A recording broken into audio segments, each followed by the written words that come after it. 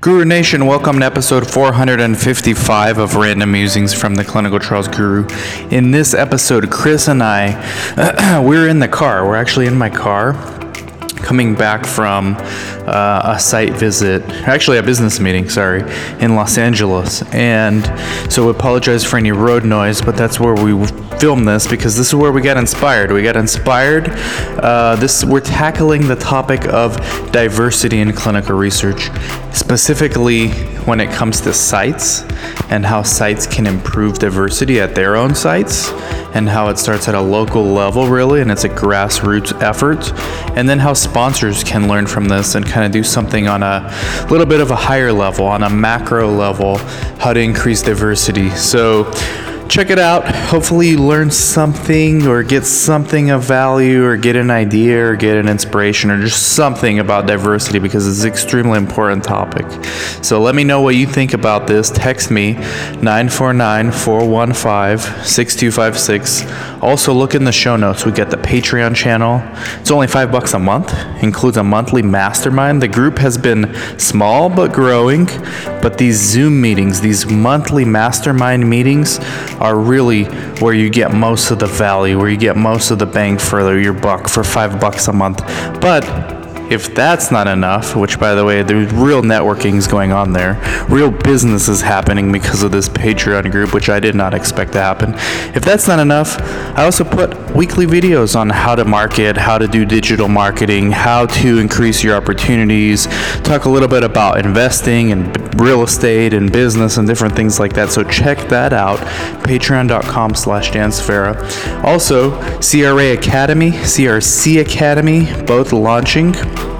Finally, I'm very proud to announce my Latinos in Clinical Research group that I co-founded along with 3 lovely ladies. It's welcome to all ethnicities. Links are in the show notes, latinosinclinicalresearch.com.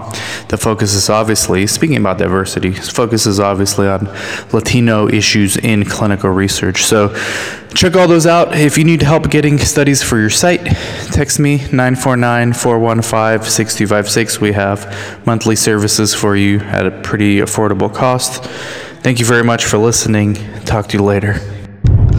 Hey Guru Nation, welcome back to another episode of Random Musings from the Clinical Trials Guru, another car edition, another stuck on the freeway. Welcome to LA. Through downtown LA, the day before the election, guys. Things are getting boarded up because regardless of who wins, and you'll know very soon because you're gonna watch this when it's already decided. Maybe it's not decided. Maybe you still don't know. But we had a meeting today. Let's talk a little bit about the meeting. And Chris is here too, by the way. You've been hearing him. Chris, you gotta be pointing it on yourself when you're talking. I said hi. Waved hi. So the lunch meeting, about inefficiencies from site levels and doctors' offices, started talking about patient centricity and things like that as well, how to make the whole patient experience better. What are your thoughts on that? Like, as far as research participants are concerned, what are your thoughts on making the patient experience better? This is about sites and what sites can do. First of all, let's talk about diversity a little bit. Okay, so what are some of the things sites can do to increase diversity in clinical research? And I want to send a shout out to Latinos in Clinical Research. We're starting that.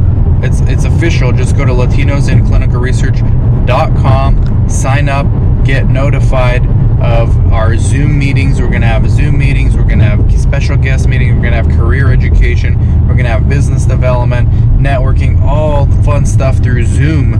And then when this pandemic's over, in person. We're going to do like physical conferences when this thing's over. Yeah, okay. They're saying by this time next year, we're back at conferences. Well, I have my own opinion on this whole thing, but I'm not going to go into it here. That's a deep rabbit hole. Yes, it is. But we won't do that. But basically, diversity in research, patient centricity in research, sites play a crucial role in all of this. And what advice do you have to a site that's just getting started maybe right now? Maybe there's a physician. Let's use the one that we just partnered with as a hypothetical, okay, without mentioning his name. What clinic? The one in San Bernardino. Okay. He's just starting. He has a private practice. He wants and research. Right. So what can we help him? How can he make a patient-centric experience for his patients in research? Like, what would be the advice you would give to him for general medicine? So we're not talking psychiatry trials, just general medicine, asthma, ulcerative colitis, dermatology type stuff. How did you make the experience better for the patients who are in the study? Because retention's a big problem in research. Sure. And then we'll get to diversity later. Well, that's an interesting question because I don't know how you improve retention with general medicine studies. I mean, I suppose you could offer conveniences such as, if you're going to be here any longer than an hour or two, we'll provide you a meal. We'll provide you beverages, have a number of different choices. But outside of that, I really don't know what you would offer. I mean, you're restricted in terms of pay, right? So obviously pay could help. I suppose the only other thing you could offer is maybe an additional treatment. But again, research isn't treatment, so... Oops, but don't worry about the oops part because this is a good conversation. And this is a podcast too. So, oops aside, it is an alternative. Right? And it can be used simultaneously, especially if you are the treating doctor and you are also the principal investigator. You have excellent oversight. First of all, you have a great history of the patient from the past. You have great context. And you also have excellent safety oversight when the patient is in your study. Because you can tell them, yeah, this is research, it's experimental, but it is an alternative treatment option if you get the treatment part. Otherwise, it's placebo and there's really no benefit. Right. But I know you're my patient, so we can always take you out and put you back on your standard of care, right? And it's through me. So one of the things we got at from our meeting today, we met with would you call him a venture capitalist or yes. what? Okay, so a VC guy that we met today, and he wants to come do some disruptions in the clinical research space, and healthcare. He came from education and construction background. Mm-hmm. But one of the things he was talking about was in studying private practices, he noticed that patients jump around from doctor to doctor a lot. And remember we asked, well, what's the main contributor of this? It's a lack of follow-up on the doctor. Like, they're just not calling them and saying, hey, do you want to come back in or what's going on? Even me, with my own doctor, if I were to never call him again to schedule, they'd never call me back. Mm-hmm. Right? So the continuity of care, I think is what it's called, in healthcare is lacking. And a lot of it is due to not utilizing technology, specifically in the form of communication tools, like text alerts, right? I don't get any text reminders from any of my doctors I go to personally. Do you? I don't get text reminders. I get it from my dentist, not from my doctor. I get text reminders for my scheduled my scheduled visit is either like tomorrow or the day after. I get reminders. I get reminders. Okay, so they're starting to use this. I don't technology. get. It's time for you to come in again. I don't get that. You don't get that. But Okay. I do get once I've scheduled an appointment. So at least you get that. I don't get any of that. Yep. With mine. So to translate this to the research side, where retention is even more of an issue, right? Because we're talking about a matter of weeks, and some patients only show up for like 1/4 of a study, Right. and then they're lost to follow-up. Yep. Right? Now, lost to follow-ups are not the greatest thing in research. Lost to follow-ups are worse than early term. Oh, Because sure. they don't have that endpoint, the final endpoint, right? Yep. Plus, they probably have the diaries with them, the tablets. They probably have the investigational product with them. So, it's like all this stuff that you would get at the early term visit.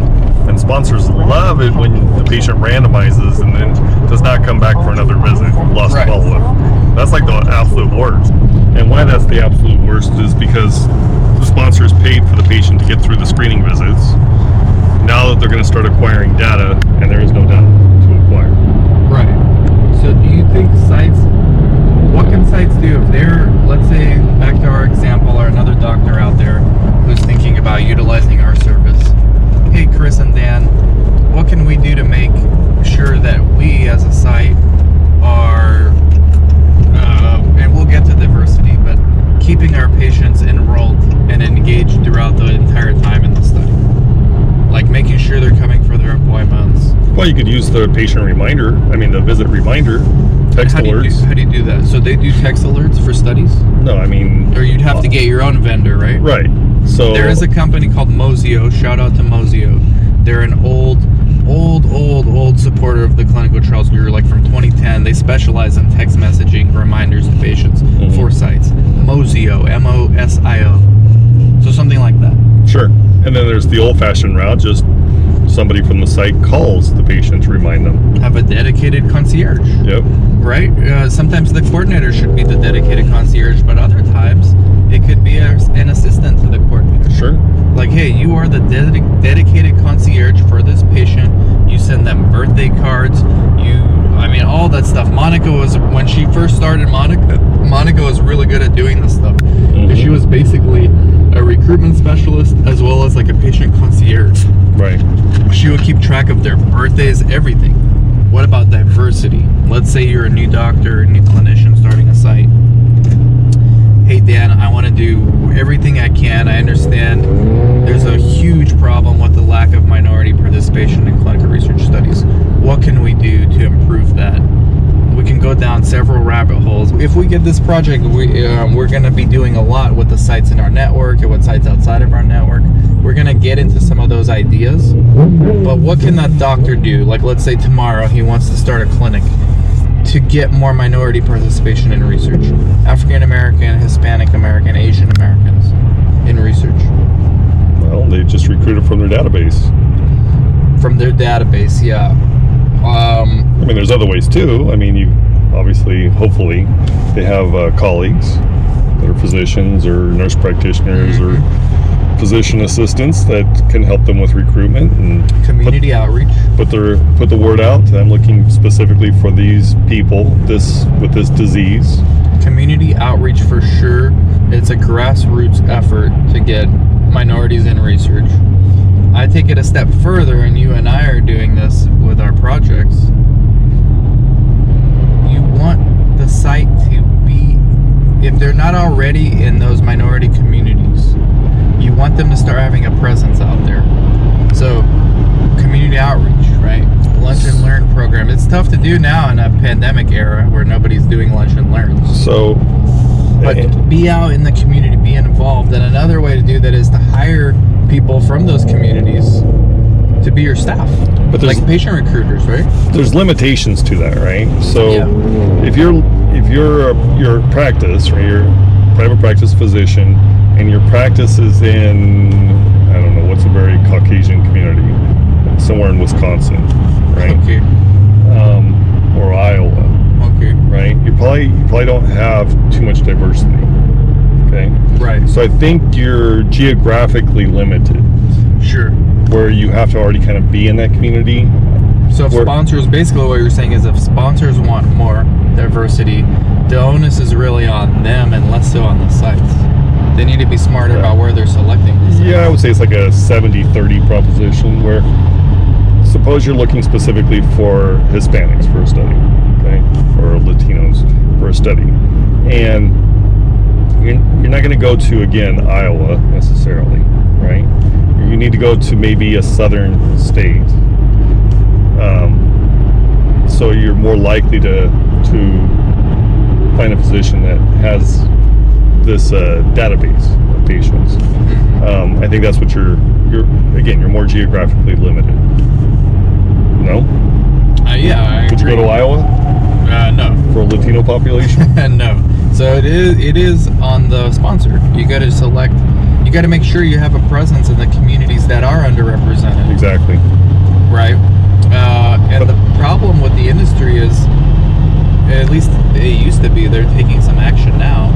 So if you're a research naive clinician in one of these areas, you need to be applying for site. You need to get in contact with us.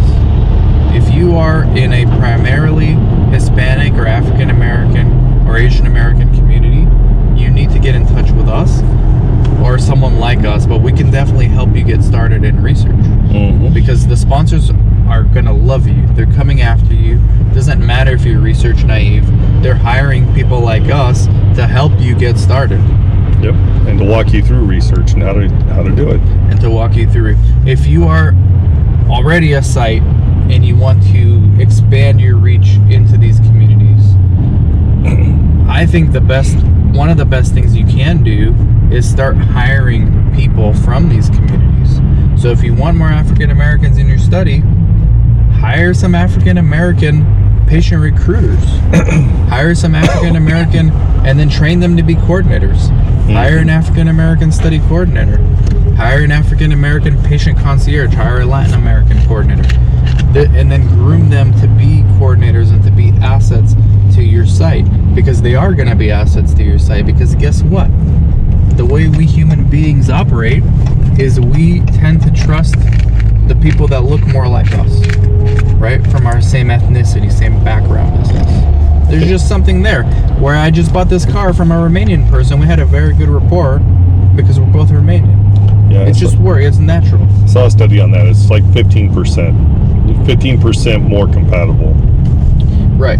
And for African Americans who are historically, for good reason, the Tuskegee experiment being the main culprit, very hesitant to consider clinical research an option, right?